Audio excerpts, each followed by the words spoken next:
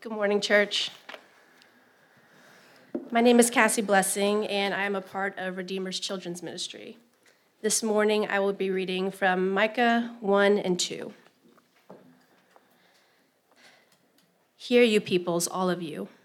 Pay attention, O earth, and all that is in it, and let the Lord God be a witness against you, the Lord from his holy temple. For behold, the Lord is coming out of his place, and will come down and tread upon the high places of the earth. And the mountains will melt under him, and the valleys will split open like wax before the fire, like waters poured down a steep place. All this is for the transgression of Jacob and for the sins of the house of Israel. What is the transgression of Jacob? Is it not Samaria? And what is the high place of Judah? Is it not Jerusalem? For her wound is incurable, and it has come to Judah. It has reached to the gate of my people, to Jerusalem. Arise and go, for this is no place to rest, because of uncleanness that destroys with a grievous destruction. I will surely assemble all of you, O Jacob. I will gather the remnant of Israel. I will set them together like sheep in a fold, like a flock in its pasture, a noisy multitude of men. He who opens the breach goes up before them. They break through and pass the gate, going out by it. Their king passes on before them, the Lord at their head. This is the word of God. Thank you, God. You may be seated. Well, good morning. My name is Ryan. I'm one of the pastors here at Redeemer. I am so grateful to be the pastor here. I'm so grateful to serve with these volunteers that we have, to work alongside Brian and the rest of our staff and our elders. And I want to let you know that as I prepare messages and when Brian preaches, as we prepare messages, as we're praying through these scriptures, we're praying for you. And we get to stand up here and see your faces and watch your responses to our sermons. And so we can't help but, as we're praying through our message, that we just see you and pray for you, and our heart wells up with gratitude for the job we get to have, because it's a privilege. There's nothing I did to get me here. It's all been by the grace of God that he has given me the ability to even write a sermon and then to give it without being so nervous that I just collapse and faint. But I really try to reflect on that privilege on a weekly basis. And it really is sinking into my heart this morning. And so I want to share with you just what I've seen over the last few weeks. I want you to know, church, the Spirit of God is at work within you. He is. I know it. Because one of the ways that we can see this, one of the fruits that's born, and God gives us the ways to measure faithfulness and fruitfulness in Scripture. One of those is love for God and love for one another. And I have to say, over the last few weeks, I have seen in this church a love for God that pours out into a love for one another. Because we've had many people, and I've heard many stories just of tragedies, of crisis, of people within our church suffering. And you've been there. You rush to their door with a meal. You hold their hand and you hug them when they cry. You're the first person getting a text. Maybe the second if it's a college student and they have to text their parents first. But I have seen the people in our church suffering comforted by the love of Christ in you. But I've also seen the wins of the people here celebrated. When we have something to rejoice in, when somebody we've been praying for to be pregnant is finally pregnant, when a baby is born, that's right, yes. When we pray together for our loved ones and our neighbors who don't know Jesus, and then we hear stories of God planting more seeds and watering the soil, we rejoice together. We have entire small groups celebrating what feel like small, ordinary things together. Guys, this is the love of God poured out into the love of one another. And it's this that Jesus says will proclaim the gospel to the whole world. So thank you. And on behalf of one another, thank you. I hope that you don't leave this building without feeling just encouraged by the Spirit at work within you, because I've seen it. He's alive and he's at work, and I'm so grateful for that. Well, if you couldn't tell already, I've got a little sinus something, sore throat stuff going on, so I've got my throat coat tea right here. I'm going to try to just work through this message because I don't know how long my voice is going to hold up, but also we've got a kids ministry lunch. If you're a part of that, we've got that right after service. And so because we have 2 entire chapters of Micah to work through, I'm gonna hurry real quick through our outline. So if we can, you guys can look at this. If you want to write that down, that would be great. First, we're going to understand covenant. And we have to understand covenant because Micah was written to a people who had broken a covenant. We're going to understand covenant, and then the second thing we're going to work through is what is Micah saying to his audience.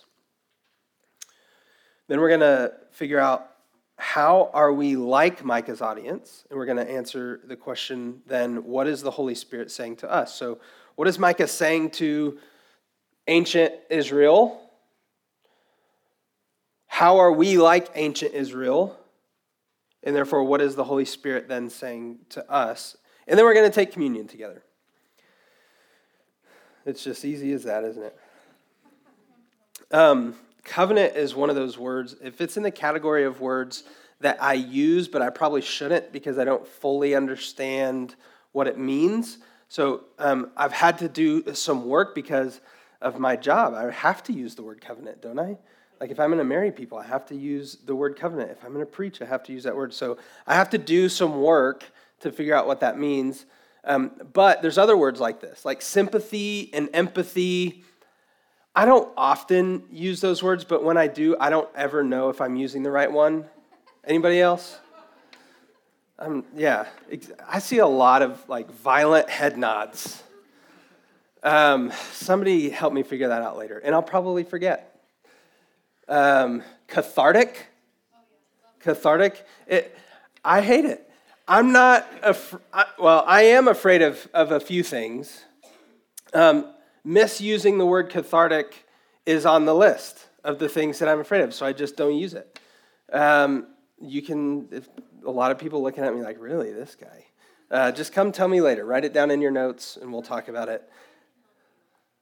Yeah, Brian. Again, I got called out for calling Brian out for his English major. Not going to do that again. But the word covenant, this is one of those words that we've got to work to understand. Because while we use it and we think we know what it means, if somebody asked you, define covenant, or I guess demanded of you, define covenant, you probably could spit something out that you may not be super confident in if you're able to spit something out. But could you illustrate it?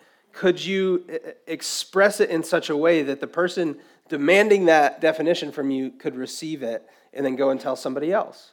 So we're going to understand covenant right now. A covenant, a simple definition, is a promise that's made between a higher authority and a lesser party.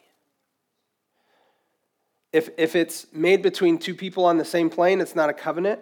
A covenant is something made between a higher authority and a lesser party. So when a couple gets married, this couple is making not a covenant with one another, they're making a covenant with God.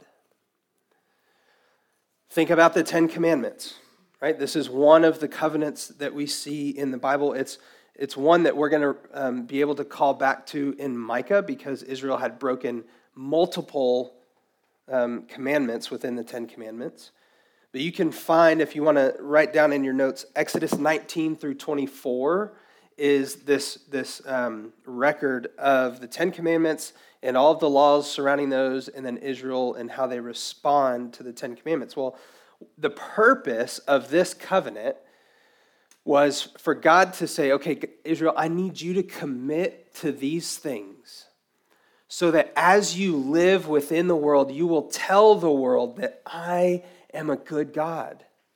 That the way that you love me through the first 5 commandments and the way that you love one another through the second 5 commandments, that this is actually how I'm spreading my kingdom through the world. So there's a purpose within this concept of covenant. And the purpose of a covenant is not just to obey.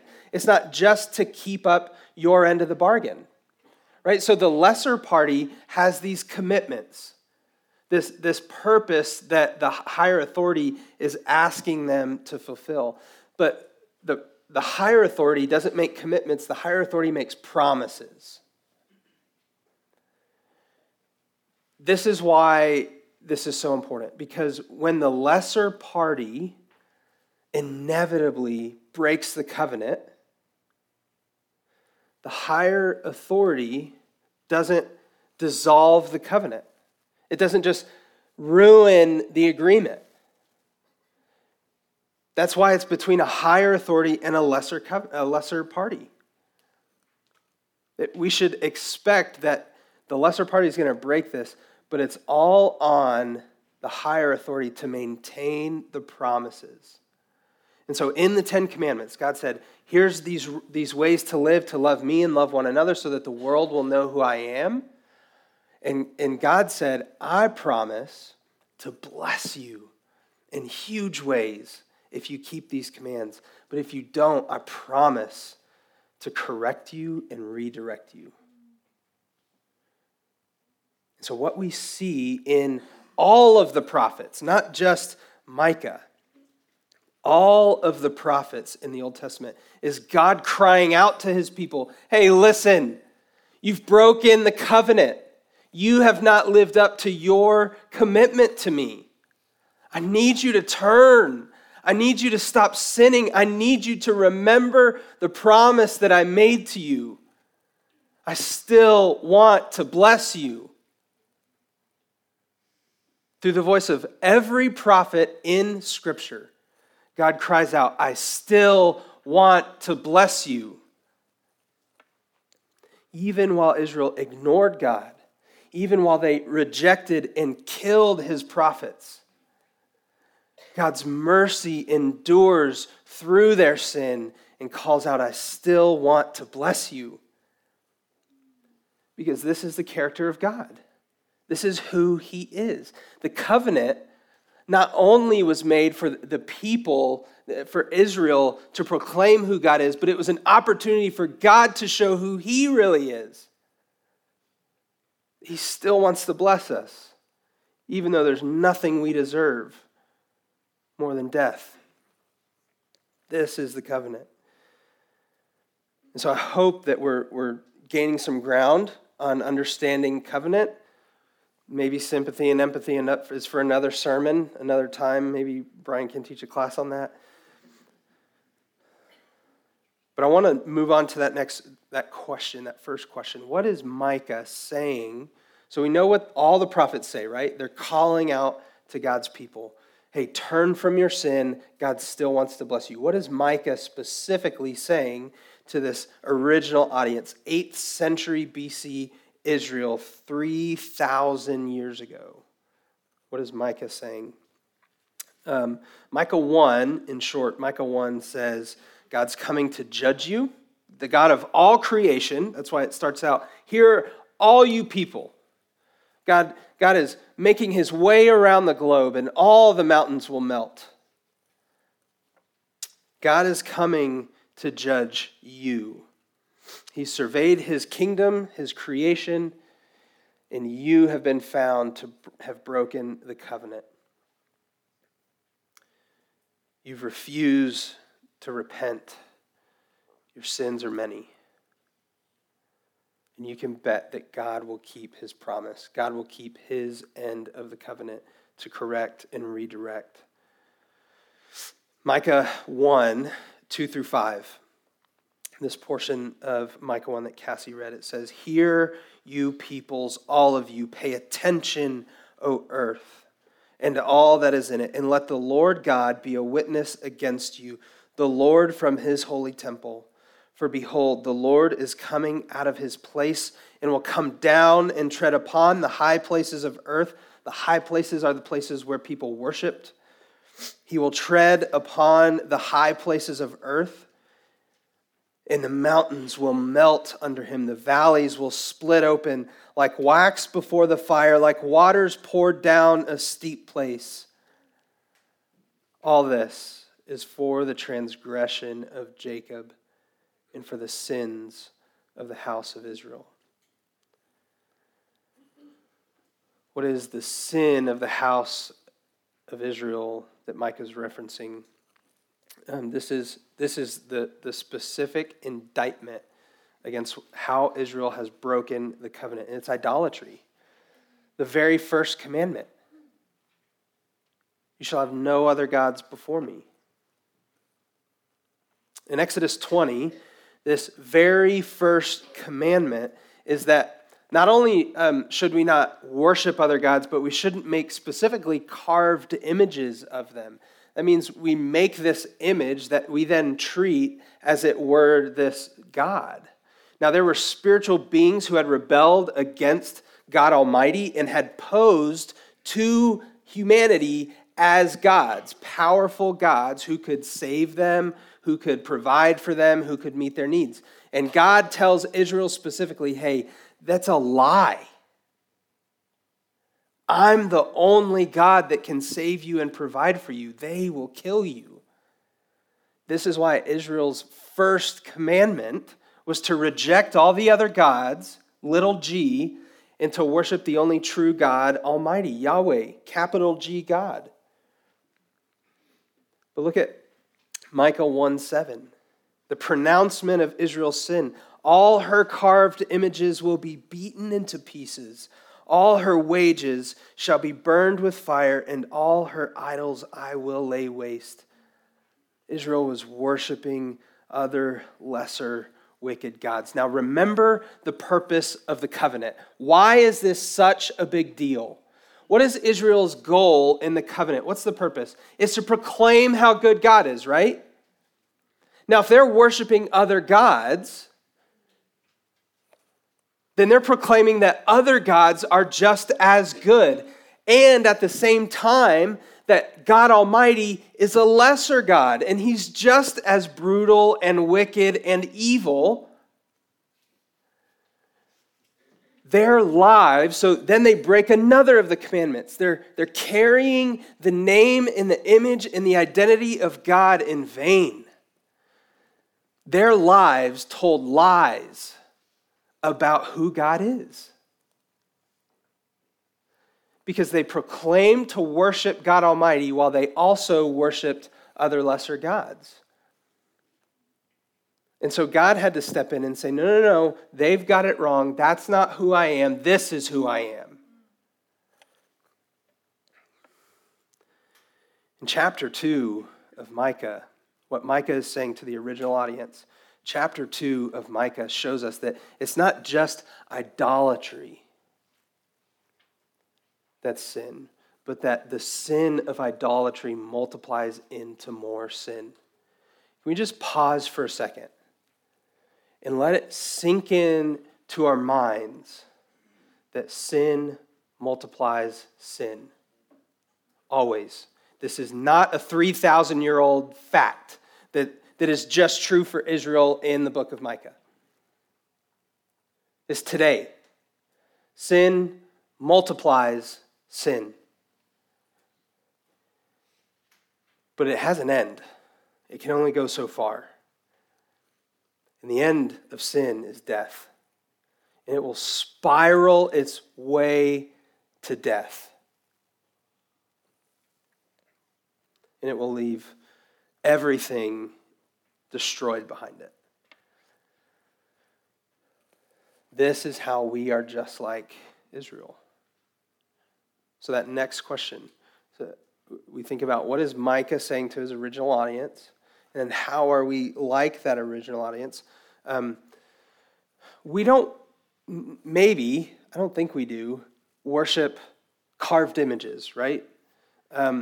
iPhones, maybe. We have a weird relationship with our phones. They're like part of our body now. But I would say even that's not necessarily the kind of idolatry that's being talked about here. But as humanity has grown, and as we've progressed with our technology and we've learned our lessons about things, I think also the enemy, the prince of darkness, the prince of the power of the air, who does a really good job of fooling us into thinking that some things that we do are not sin, and then that multiplies into pretty egregious things.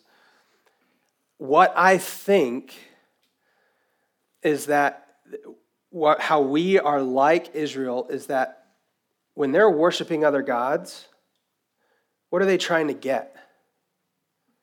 Something for themselves. They're trying to fill this void that their worship of God, because it was false worship, was not filling. So they need protection, so they sacrifice their kids on the altar of Molech. They need a harvest. They need food, so they sacrifice a portion of their livestock on the altar of Baal. And they continue to do this so that hopefully they might get something. Does that not sound like us? Guys, the idolatry that we have fallen into, that we are so prone to fall into, especially in America, but I think it's a global thing, is the worship of self. That all we got to do is fulfill our own needs in order to be happy. But let me tell you something, you don't even know what you need. How can you know? We're deluded. We've been told that we have needs that aren't really needs, they're wants. And then we hurt other people to get those things. We use other people and we destroy God's creation in order to try to fill up what is lacking in us. This is the idolatry of the first commandment. That we make ourselves gods before God Almighty.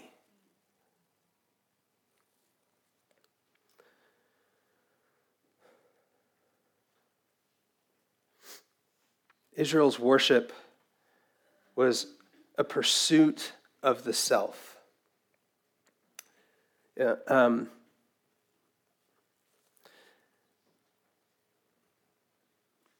reason that idol worship, remember, the reason that idol worship is so bad is because it tells lies about who God is. Now, if we proclaim to be Christians and we still are pursuing the fulfillment of self, what kind of lies are we telling about the gospel that we claim to believe and preach? That it's not enough. It's weak, it's dilute. And we're telling lies about what Jesus actually did. And remember, sin multiplies sin, and so self-worship, self-idolatry isn't only a personal sin. The very nature of sin, as it multiplies, is that it fractures relationships. It fractures even our own ability to see clearly.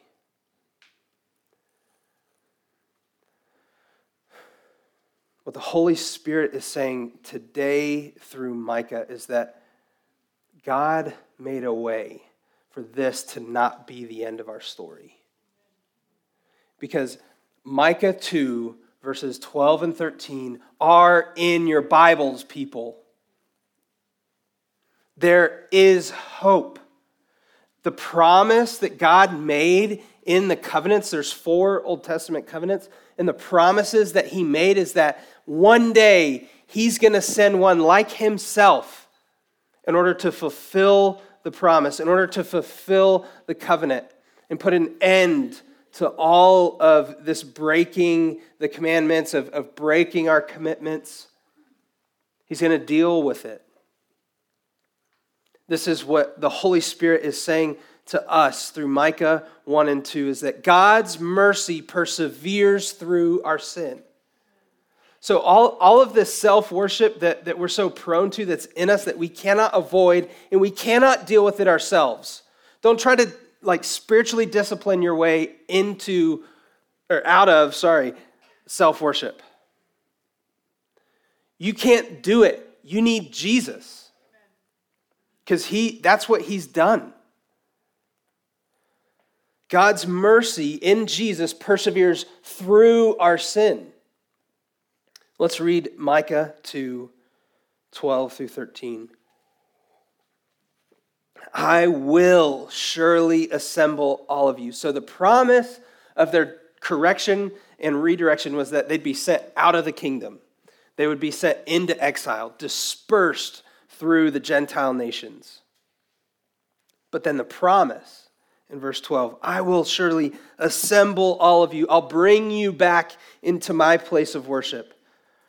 O Jacob, I will gather the remnant of Israel. That word remnant is an incredibly important word. Do you know what a remnant is? Yeah.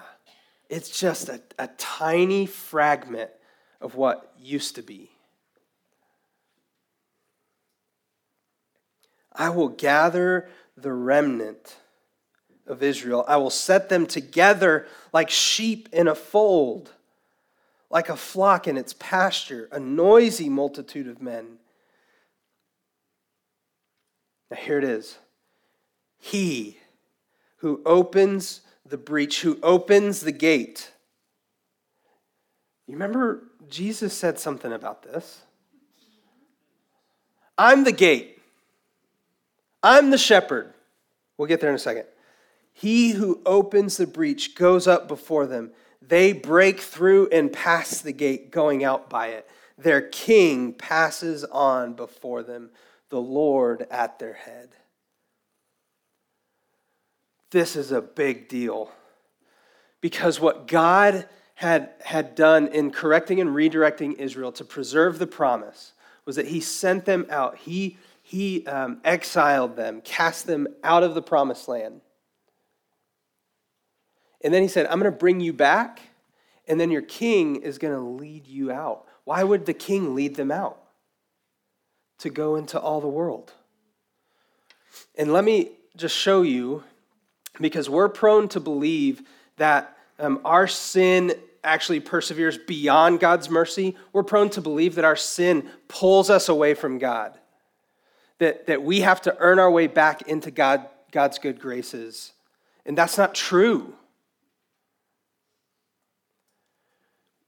Though Israel was exiled, God's presence was with them all along.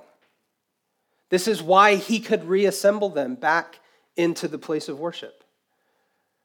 And so when we inevitably worship at the altar of self, remember, God is still with you.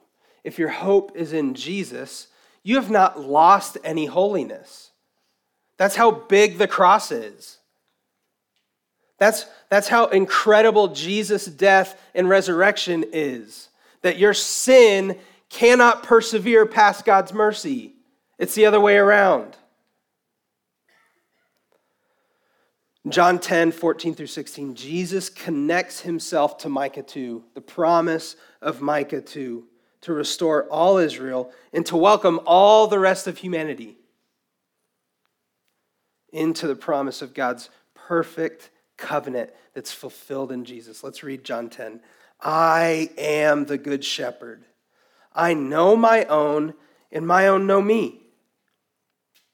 Just as the Father knows me, and I know the Father. See this union, this unity of not just the Holy Trinity, the Godhead, but of God and his people.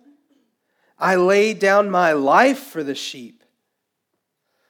And he's talking to Jews when he's making this proclamation. Then he says, and guys, I have other sheep that are not in this fold, and I'm going to bring them along too. I must bring them also, and they will listen to my voice. So there will be one flock, one shepherd. The Holy Spirit has to say this from the text to us. This isn't just a message to ancient Israel. It's not like we're just observing, oh, that's pretty cool. God made a remnant. The Holy Spirit has something to say to us. And here's what it is. Because we can't keep the covenant, because we can't clean ourselves up, because our sin multiplies sin, and because God's love and mercy perseveres through our sin, God the Father sent God the Son, Jesus, to step into the middle, to fill this gap of obedience that we couldn't fill. Jesus came to accomplish in the covenant what we had no hope of accomplishing. Jesus is the shepherd king from Micah 2. Two outrageously opposing images, a shepherd and a king, this ordinary royal, this intimate but authoritative person. Our relationship with our Heavenly Father and our Creator is completely restored and reunited in Jesus. He's the one that brings us out of our sin and into the pasture of God's mercy and of God's love. Our sins are many, but God's mercy to us in Jesus is so much more. Ephesians 1:3 says that God the Father gives us every spiritual blessing when he gives us Jesus. Can you imagine that? No. But can you try to imagine that? Every spiritual blessing in Jesus. Here's what this means. In the same way that our sin multiplies sin, God's love multiplies love. God's mercy multiplies mercy. And God's love and God's mercy go way beyond our sin. And so practically, what we get in Christ, every spiritual blessing in Christ, I don't know all of them because I don't have all of them in my inheritance yet. But there's three that I want to point out because we don't have time to cover even all the ones that we can gather from Scripture. Three that I want to point out that actually have implications for the way that we live, the way that we love God and love one another. First, what Jesus offers to us is compassion. He offers us compassion. In his perfect life, Jesus endured every temptation to its fullest extent. C.S. Lewis gives this picture of if sin were a wind and we tried to persevere through the wind, it would blow us right over. But Jesus persevered for so long and so deeply through the wind that he went until the wind stopped. Jesus endured every temptation. He knows the trouble and the trial that we experience. He knows. He knows what it would have felt like had you waited just a little bit longer and been tempted just a little bit more. He knows. He knows more about temptation than you do. And he's compassionate to you. So we don't have to hide in our shame because he knows. We're free to confess. We're free to just admit that we break God's covenant. We're free to trust that Jesus fulfills the covenant for us. But here's also an implication, not just between our relationship with us and God, but our relationship with one another. It frees us up to be humble enough to offer one another compassion. Receiving compassion from Christ humbles us so that we can offer our brothers and sisters compassion. Because guess what? We know. And you sinned against me, I know what that's like. I'm going to forgive you. Because the second thing Jesus offers us is forgiveness. In Jesus' perfect life, he offers us compassion. But in his death, he offers us forgiveness. He actually deals with the guilt of our sin. A lot of times when we Sin against God, we feel so weighed down by guilt. This is why we say it separates us. Well, I feel so separated. Well, that's because you're guilty. And guilt is not a bad feeling, but what are you going to do with that guilt? You can either work to come above it and to try to perform your way out of it and make yourself feel better. That's self-medicating with performance. And guess where you're going to end up next time? Farther down in the well of guilt. Or you can receive the gospel that Jesus' death makes you guilt-free. I know it's wild, but it's true. He deals with the guilt of our sin. So we're free to confess. We're free to humble ourselves, to repent to God, to hear these Old Testament commands to turn because God wants to bless us. But it also means that we're free to forgive.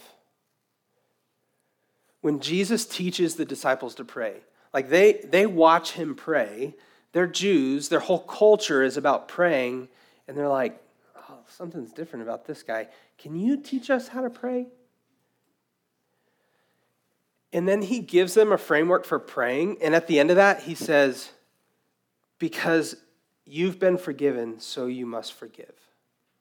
So like after the whole prayer thing, like your relationship with God, he says that has implications for the way you live with one another. Because you've been forgiven, you must forgive. So if you're having trouble forgiving, spend some time reflecting on what Christ has forgiven you of. Maybe you need to let the Holy Spirit humble you to believe that you have something to be forgiven of. And the third thing is that Jesus offers us his Holy Spirit. So we've worked through the life of Jesus offers us compassion, the death of Jesus offers us forgiveness, and the resurrection of Jesus offers us his Holy Spirit. The sealed permanence of the covenant fulfilled. The covenant can never be broken now. But I still sin. I know. But if you trust in the life and death of Christ, then you're in the resurrection. You're just there, always. And the covenant can't be broken again. But I still sin. Yeah. It's crazy, huh? God's mercy goes past that. So we repent. We say, no, that's not life-giving. That's life-taking. And we turn and say, Jesus, I'm sorry. You've forgiven me. Lead me to live in that forgiveness. The indwelling of the Holy Spirit is the tangible and irrevocable union of God and humanity. Heaven and earth meet in the indwelling of the Spirit in the people of Jesus, in the body of Christ. So what I said to you at the very beginning of all this, I've said so many things since then. I don't blame you if you don't remember. That the Spirit is at work within you. You know what that means? The kingdom of heaven is here. He's here. Jesus is here. The Holy Spirit at work in you is propagating good in your life and the people of San Angelo. Thank you, Jesus, for offering us your Holy Spirit. Did you do anything to get that? Good answer.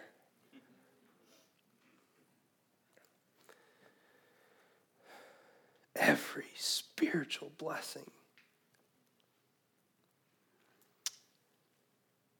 We still wait, though.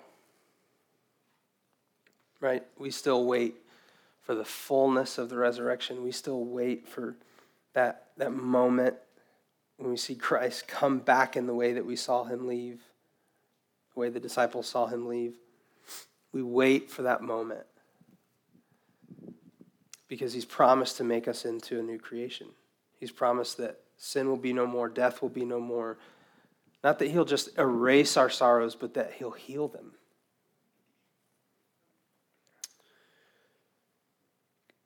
Now, as we move into our fifth point, communion, band, I want to invite you guys back up. I want to make clear that communion is the tangible expression of this heavenly, spiritual, and earthly union. It's the tangible expression of God persevering beyond our sin and offering us forgiveness and mercy in Jesus. Now, communion is specifically for those who receive the gift of Jesus' forgiveness. It's for those of us who say, yes, Jesus died on my behalf, and now I will never die. Communion is a meal prepared for the Christian family. So if there's anyone in this room, if you have not received this free gift, there's nothing you have to do other than just say, yes, Jesus, I trust you. And if you make that choice this morning, you are welcome at the table to come take communion. But what I want to ask is that if that is not where you're at, please stay in your chair and just consider the message of Micah 1 and 2. That our sins are many, but God's mercy is more.